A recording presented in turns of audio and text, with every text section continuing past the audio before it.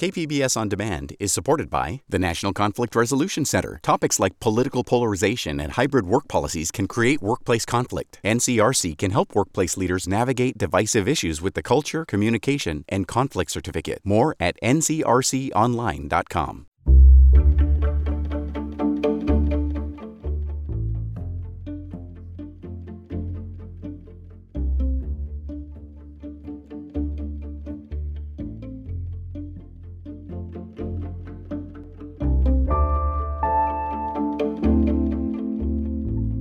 Good morning, I'm Debbie Cruz. It's Tuesday, April 11th. County supervisors meet today to call for Nathan Fletcher's immediate resignation. More on that next. But first, let's do the headlines. Today will be one of the warmest days of the week. Expect fog in some areas before 11 a.m. and cloudy skies through mid-morning. Highs of 70 near the coast, high 70s in East County, over 90 in the desert. The rest of the week should be cooler. Thursday and Friday could even see some light showers. San Diego County has made $25 million available for affordable housing developments. These funds were made available through the Innovative Housing Trust Fund. This fund was created in 2017 to build affordable housing. Developers will need to apply by June 5th. Housing projects for low-income families, seniors, transition-age foster youth, veterans, and people experiencing homelessness will be considered. If you ever wanted to foster a dog, now might be the time. The Humane Society will give $100 gift cards to anyone that fosters a dog for 2 weeks. To get the gift card, you have to get a dog over 50 pounds. The incentive focuses on big pups because they're harder to place in foster homes. The record number of dogs at the Humane Society inspired the program. There are over 500 in its care as of Monday.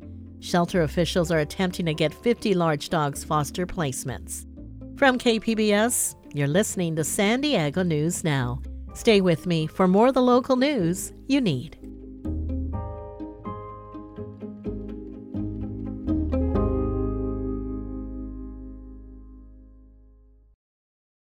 KPBS On Demand is supported by UC San Diego Osher Lifelong Learning Institute, hosting an open house to learn about the upcoming classes and seminars, member benefits, and meet the volunteer leadership team. Saturday, March 30th. Registration at extendedstudies.ucsd.edu/OLLI.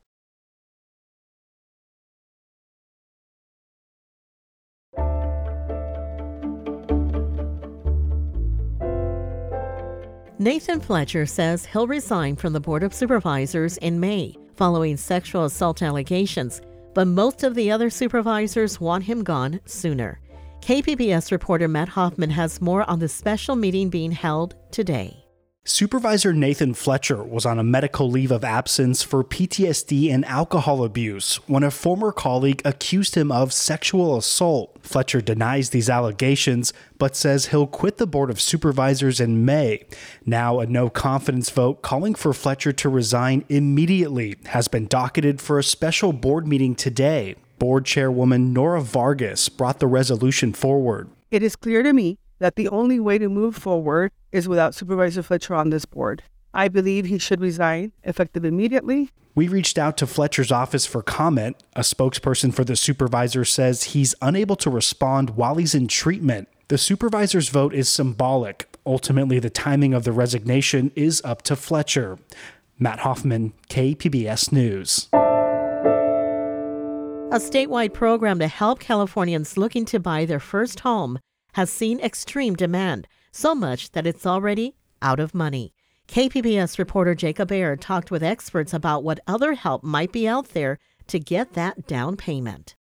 The California Housing Finance Agency launched the Dream for All Shared Appreciation Loan Program 2 weeks ago. It offered first-time buyers up to 20% off the purchase price of a house or condo, but the program has already run out of funds and can't take on any more applicants. Real estate broker Ali Ergaby says it's a particularly attractive program compared to other similar offerings for both low and middle-income households. I got a lot of new clients inquiries who said they were interested in this program and only this program. They wouldn't be able to buy without it. And those clients, plenty got pre-approved, but unfortunately the funds ran out so quickly that a lot of clients didn't get to take action with it. Cal HFA told KPBS that additional funds are dependent on the state budget process, which will play out in the coming months. Jacob Ayer, KPBS News.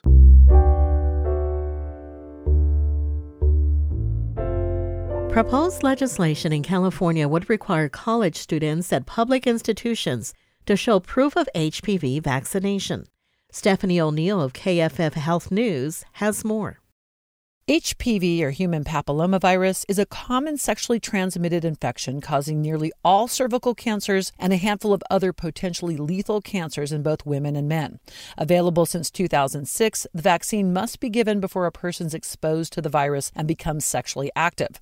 But in California, efforts to require preteens to get the shot have met strong resistance from vaccine opponents and some parents uncomfortable with their kids getting a vaccine linked to sexual activity. As a result, state lawmakers have modified a bill that initially aimed to require all incoming 8th graders to get the shot. Now the proposed measure calls instead for schools to inform parents that kids should be immunized by the 8th grade, and the bill would require students under 26 attending public colleges and universities to show proof of HPV vaccination. I'm Stephanie O'Neill. Coming up, how tech layoffs in the U.S. are affecting Tijuana. We'll have that story and more just after the break.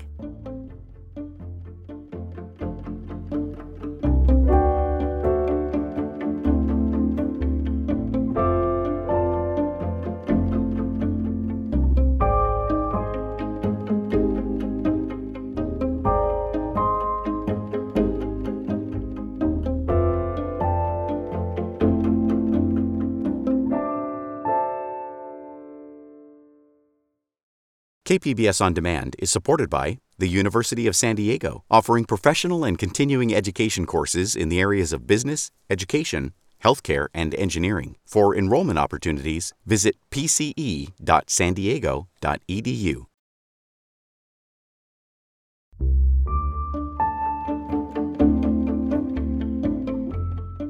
Remember those layoffs in the tech industry from January? KPBS Sporter reporter Gustavo Solis says the pandemic has created a bit of a tech boom in Mexico. This office has everything you'd expect from a Silicon Valley tech company. Free food, art-covered walls, board games, and stunning views. Except, these views aren't of the Golden Gate Bridge in the Bay Area. They're of Tijuana's skyline and the Mexican border. And this office is a sign of Tijuana's booming tech sector, which is mostly fueled by the fact that there aren't enough American engineers to fill IT jobs north of the border. The reason of our existence, if you will, is because there is this extreme need for engineers in the U.S., and right now they're not meeting that demand. That's Omar Parra, engineering director with Tijuana. Tijuana connects American companies with Mexican talent. Basically, we built a team for you. Those teams include everything: engineers, managers, site directors, not to mention software developers well-versed in multiple languages, like iOS development, Android, full stack, web, cloud, DevOps, DBAs, and so on. Tijuana currently has 400 employees contracted with American companies. Parra expects that number to grow to 1,000 within 2 years. Fernando Torres calls this the pandemic layoff boom. He works for Softech, the largest IT nearshoring company in Mexico. Ahorita sí estamos entrando como que en un boom que tiene que ver con también los layoffs que están sucediendo. Torres says American companies increased their workforce at the start of the pandemic, but started laying off those new hires in January. Now they're reverting back to pre-pandemic staffing levels. Y complementando esos servicios con modelos más cost-effective. Torres says that the companies that laid off workers are now seeking more cost-effective options in Mexico. We had so much work that we couldn't keep up with it. David Fishman is seeing the same thing. He's CEO of the Sparrow Company, a recruiting firm that helps companies find workers in Mexico. He says that the pandemic's disruption to global supply chains forced companies to think outside the box. And for a lot of them, that meant Mexico. Not just the big multinationals, but the smaller, the $50 million to $100 million company saying, hey, we'd like to add IT staff. Everybody was going to Mexico. There is so much interest in Mexican IT workers that it's getting harder to find them. Fishman says they try to lure workers with more money, but now it's more common that those workers will get a counteroffer to stay. Let's say that the candidate's making 45,000 pesos. We offer 60,000 pesos, which is a decent raise, okay? And then they offer them 70 to stay, okay? And then they turn our customer down. Back in Tijuana, Parra hopes to avoid this competition by investing in developing local talent. Tijuana has multiple partnerships with Tijuana's universities. What we've done is invest heavily in programs like the trainee program with universities. Tijuana has more than 35 public and private universities and more than 14,000 students enrolled in engineering and technical programs. Dozens of them work as part-time trainees at Tijuana. We actually put them in real positions, real jobs, real teams, real projects.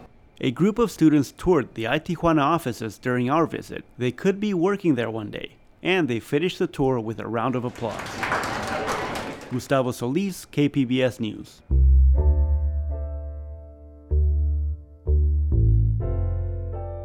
The Turner Classics Movies Film Festival kicks off Thursday in Hollywood. KPBS film critic Beth Accomando will be attending and says even without an expensive pass, there are some events you may still be able to see. The TCM Film Festival is one of my favorite events because meticulous care goes into not just curating the titles, but also into making sure each film looks its absolute best.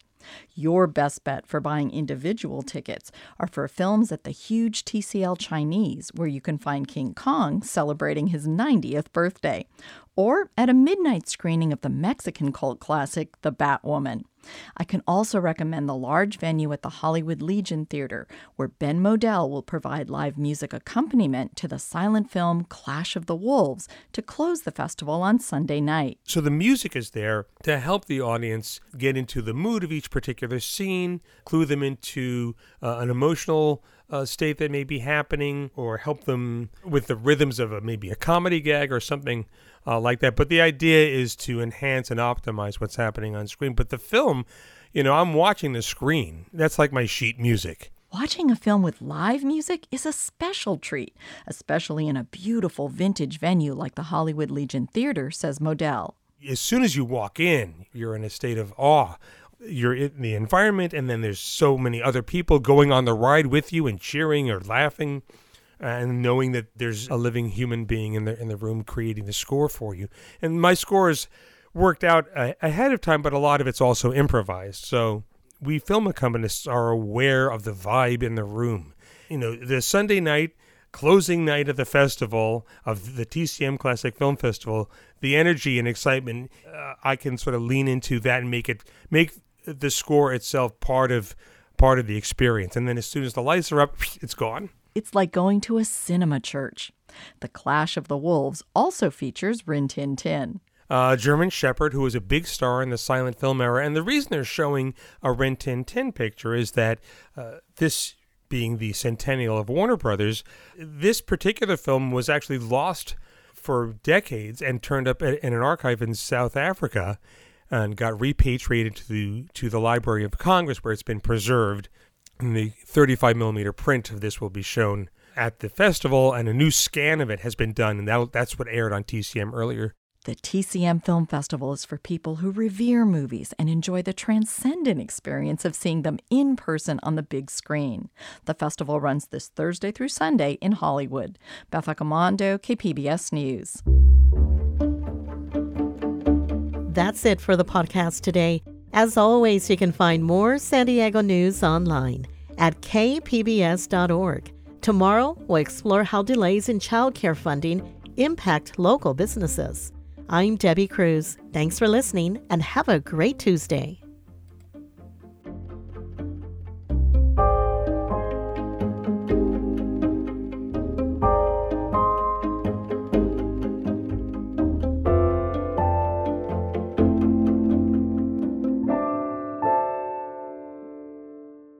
KPBS On Demand is supported by the San Diego County Toyota dealers, whose commitment to customers extends to giving back to the community and who are proud to support the City of San Diego lifeguards with their important role of keeping our beaches safe. Toyota, let's go places.